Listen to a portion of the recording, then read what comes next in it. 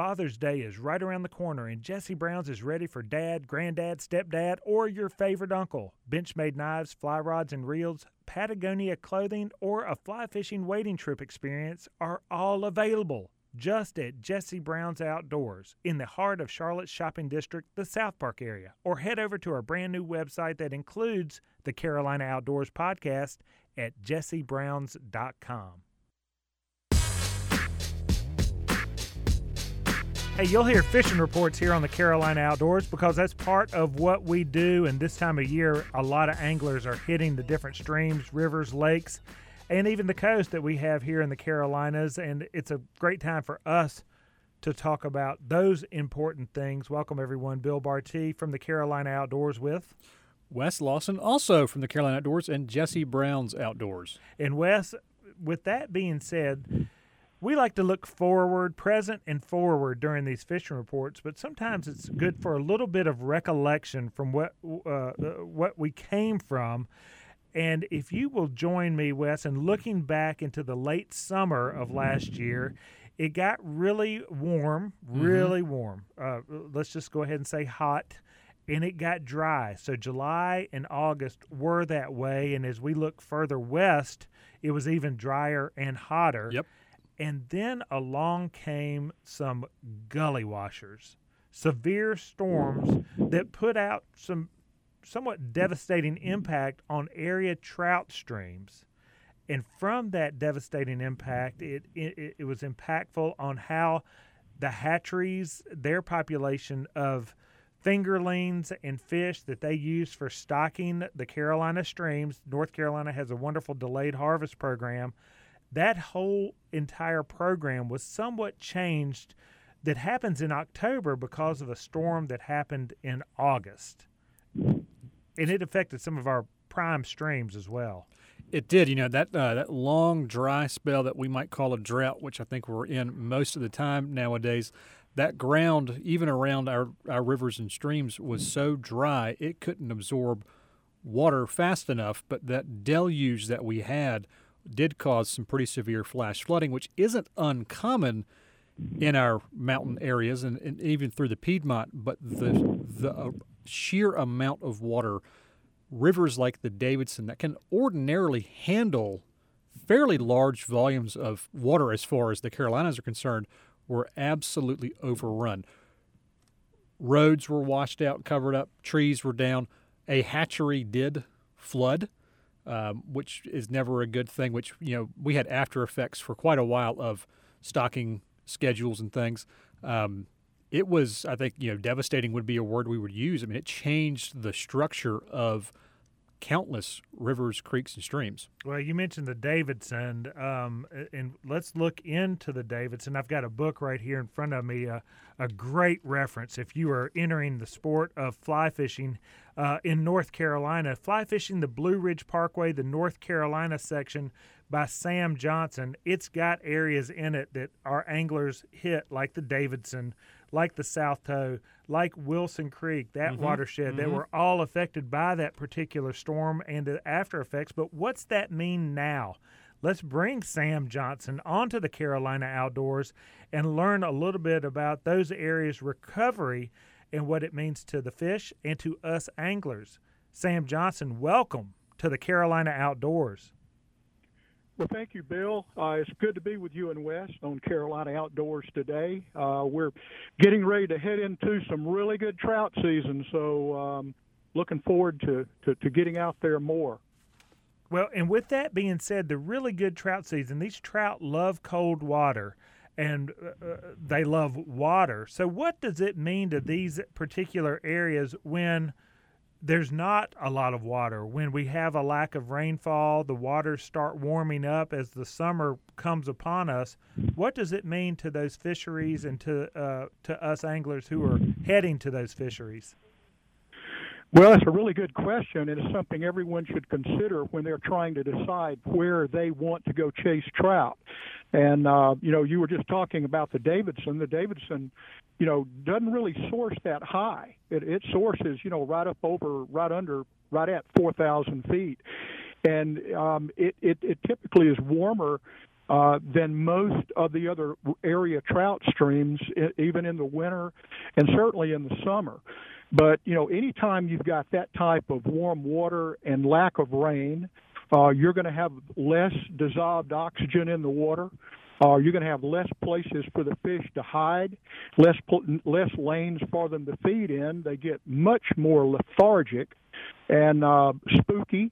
And, of course, what a lot of people fail to realize is that just because you do catch one, don't fight it too long, because they're probably in an oxygen deficiency to begin with, and you can kill them if you fight them too long. So there's all kind of things that happen when water levels get low and the temperature warms up in these trout stream areas. And so following that storm that we talked about earlier, how did that really change, sticking with the Davidson, how did it change how we fished that stream? Some sort of honey holes, some favorite spots did shift. There had been a sort of a reclamation going on before that to help bring that stream kind of back to its once in former glory. But how did that storm really affect that stream? Well, I think we're talking about Tropical Storm Fred. Yep. Last year, and it was a completely unprecedented amount of water that came down through that and other area watersheds in western North Carolina. It for the most part, changed the entire substrate and structure and direction of that stream in many areas. There were some areas right below the hatchery where it literally changed the course of the river into a flow that probably hadn't had water in it in 400 or 500 years, and it completely changed it. And so it dumped so many fish into the river. I mean, there were fish up into the side of the banks and in the side of the mountain, dead fish for weeks and weeks. But it's changed the way you fish that river, although it's returning. I was on it yesterday, in fact, and most of the fish that were dumped in there, they've either blown out into the French Broad River, and they're either surviving or getting killed in it, or a lot of them probably starved to death in the Davidson River just because there wasn't enough entomology to feed them. They didn't know what to do. They'd been eating pellets, and all of a sudden they get dumped in a creek, and there's not enough food in it for hundreds of thousands of fish that got put in there. So what we're finding is that it's starting to normalize now. The fish are starting that have survived are getting a little more picky like they were before. So it's starting to fish much more like it did, even though the structure, honey holes have moved around. So you've got to hunt for those now. Sam Johnson's telling us a little bit about the Davidson River. This is located near Brevard, North Carolina, right within the entranceway of Pisgah National Forest. It includes some great artificial lure water only, as well as some hatchery supported, as well as some private water, as well as some wild trout water. All of this right there in the Brevard area of North Carolina. Sam, you were just up there, as you mentioned. How about the roadways? Because I know we're talking about the fish and the river, but access, were you hampered at all with some of the washout from the roads? Not at all. The 276, which runs parallel to the Davidson River from Pisgah Forest all the way up to Looking Glass Falls and then the Hatchery Road, those roads were in pretty good shape until you get to the upper part of the Davidson, the upper campground, where it crosses where Laurel Creek comes in. It damaged that bridge, and they had to do some work there. But all in all, the roads are in pretty good shape up and along the Davidson. Well, you mentioned where it starts, and I've got the book Fly Fishing the Blue Ridge Parkway, the North Carolina section. We know you're working on Virginia as we speak, but if we go a little higher up in regards to altitude, at the base of Mount Mitchell, there's a river off the Blue Ridge Parkway called the South Toe River. How did that river take the storm, and how is it doing now? That river did not take the hit, especially the headwaters above Black Mountain Campground didn't take near the hit that it did on the Cane River did on the east side, the northeast side of the mountain. I was on that river several weeks ago, and it was totally devastated in areas, much like the Davidson. But the South Toe River, especially the upper part of it, didn't take near the damage that a lot of the rivers and streams further west have had, especially the headwaters of the South Toe, the Lower Creek, the Right Fork, and Left Prongs. Those streams are pretty much intact. But Bill and Wes, that's true for most of the headwater streams in all of these, even the Davidson. When you get up on Daniel Ridge Creek and Right Fork Creek, which are the two headwaters of the Davidson River, you can't really tell anything even happened up there. It fishes about like it did before Fred came through, and that's the same with the South Toe. Now, of course, you mentioned earlier when these rivers change course and direction, when they basically dredge new channels through what otherwise was forest, marsh, or bog, the substrate is changed and the aquaculture, so the bugs that live there, what lives under the rocks in a stream is totally different than what lives under leaf litter in the woods. How long, in your guess or estimation, does it take for those sections to really almost return to fishing or improve to sustain fishing, to sustain fish, and all the other creatures that live in a stream versus near a stream?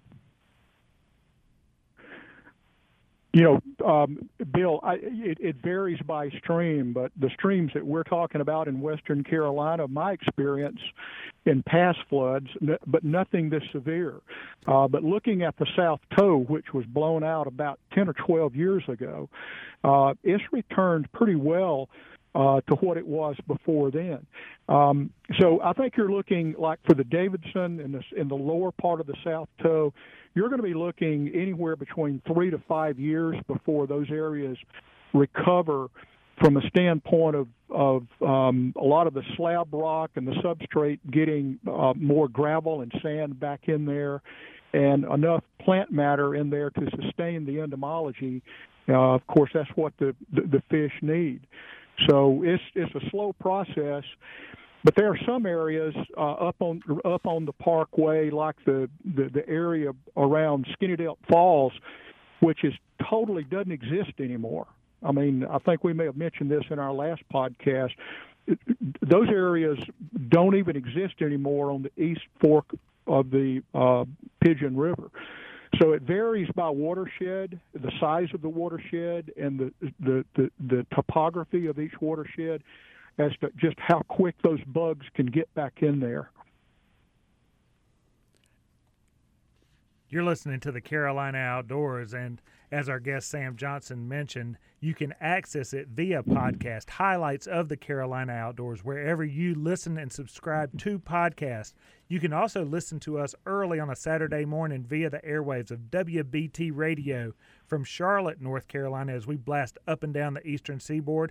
And lastly, just head over to jessebrowns.com, and you can access this program and the other segments that we've had prior here on Highlights of the Carolina Outdoors. Sam Johnson, author of Fly Fishing the Blue Ridge Parkway, North Carolina section. This is a fantastic Father's Day gift, and that's right around the corner for the anglers in our families, whether it be dads, granddads, stepdads, or maybe just your favorite uncle. Sam, if you will go with us, we've kind of talked about the Davidson then and now and what it's going to look like moving forward, the South Toe as well. There's a creek, if you will, really it's a watershed that carries a lot of water, and it's a big recreation area, not just for fishermen but for tubers, kayakers, everybody, just north of Morganton, North Carolina, called Wilson Creek. Now, Wilson Creek can be very dangerous when a storm comes up, and one like Fred, it carried a high volume of water. But Wilson Creek, as deadly as it can be during a storm, heals up pretty quick. How does it look from late last summer to now with Fred and the storms that came through late summer of 21? I've actually only been on it twice since Fred came through, and this was above Edgemont and Mortimer. This was more in the headwater section, and I didn't see a lot of the scourging that I saw on the Davidson and the Pigeon River and the lower part of the South Toe. There was some, but it actually fished pretty well. All of the bridges are intact, and we caught a lot of fish. And I might add that when you talk about being dangerous, I actually was caught in a flash flood on Wilson Creek, where Wilson Creek and Stack Rock come together about 10 years ago. And I was under blue skies, but I heard the rumbling on top of Grandfather Mountain, and I really didn't think that much of it. Well, that was a big mistake, because by the time I realized what was happening, I had about 15 or 20 seconds to get out of that creek and get up the bank before a wall of about 3 or 4 foot of water came in underneath me. So you do need to be careful on the Wilson Creek watershed. And if you don't think 3 or 4 feet of water coming down a creek or a stream is a lot, that would be like trying to stop a freight train with your bare hands. That's a lot of water, and that topography through there, Wilson Creek does not feel like you're in North Carolina in certain sections. It's its own little microcosm of a world. That's a lot of water, and truth be told, Sam, one, you're really fortunate. 15 or 20 seconds is more time than most people get, especially now because we're not paying attention. So when you go out on that water, it's not just what's right around you. You've got to be thinking about what was that sound, what is that coming downstream. That's some scary stuff. Not everybody gets to tell that story. Well, I wish I didn't have to tell it, but the main thing I would warn people: pay attention what's going on top of the mountain around you, because just because you're under blue skies or just cloudy skies, if you hear lightning or you hear thunder on top of the mountain and you suspect it's raining hard up there, well, just keep in mind that water is going to come down to you. It's just a matter of how much and how quick it will get there. It's no small thing. It is interesting to see how some of these streams have recovered. Of course, we've had a reasonably wet spring and a fairly mild winter, which is sometimes a good thing for us. But, that heat wave is coming, and we hope we don't have an active tropical storm and hurricane season where we would get to really repeat what Hurricane Fred did. Just when we thought 2021 couldn't have gotten worse for anglers, it did. One other kind of question for you, Sam, as we think about this from a non-angling standpoint, so people who enjoy the outdoors, who maybe enjoy the Ranger District of Pisgah or the recreation area around Wilson Creek, the aftermath of a storm like this, we know as anglers what it means, but if you're a camper or a tuber or just somebody who enjoys those places, what does it mean to them? Well, I think that really the same things that it means to us as fishermen. You got to pay attention to the difference between the river before and after that, especially tubers and kayakers and people who are floating inflatables. There's so much debris in the water right now, especially along the banks that can puncture a raft, or you can get caught up under it, even wading, and get in swift water, get washed up under it, and you can't get out. I mean, those are things that are very dangerous. But the main thing is just study the water before you get in it and make sure you know what you're doing and what's downstream. If you get a stream report from someone. Sam Johnson here on the Carolina Outdoors. He's an outdoorsman and author of Fly Fishing the Blue Ridge Parkway, North Carolina section. We're picking his brain, Wes Lawson and myself, Bill Bartee, about fishing in western North Carolina.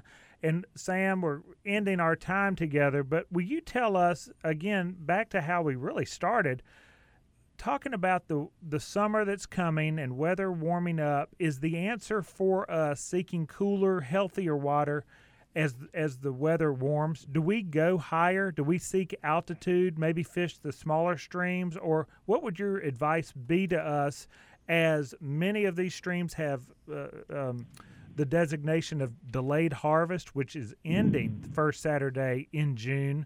where you can catch and release the fish. Now you'll be able to catch and keep the fish, diminishing some of the population. Where can we go as summertime anglers and have success? Well, you really said it very well. In the summer, as the waters start to warm up, the air temperature gets hotter, and as well as more recreational activity is on the lower parts of a lot of these rivers and streams that we fish. Head upstream. Because as you get higher up into the elevations, you get closer into the headwaters, the temperature of the water is going to drop. You're going to have more oxygen up there, and you're going to have probably better luck in the heat of the summer than you are down low for all of those reasons, and also because of the damage in Western Carolina of a lot of the rivers, streams, and creeks from Tropical Storm Fred. The higher you go up into that watershed, the less damage you're going to see on the stream structure. So you get into more normal situations as you go north, and you actually. And the other benefit I like is you get away from people. So it's just you and the fish. So that would be my biggest recommendation during the summer is to head north. Fantastic advice and fantastic time spent with Sam Johnson here on the Carolina Outdoors. Thank you much for your time and your knowledge on fly fishing the Blue Ridge Parkway. Well, thank you, Bill. It's a pleasure being with you and Wes on Carolina Outdoors. Off he goes and off we go. But just for a moment, we're going to come back on the other side and wrap up this edition of the Carolina Outdoors.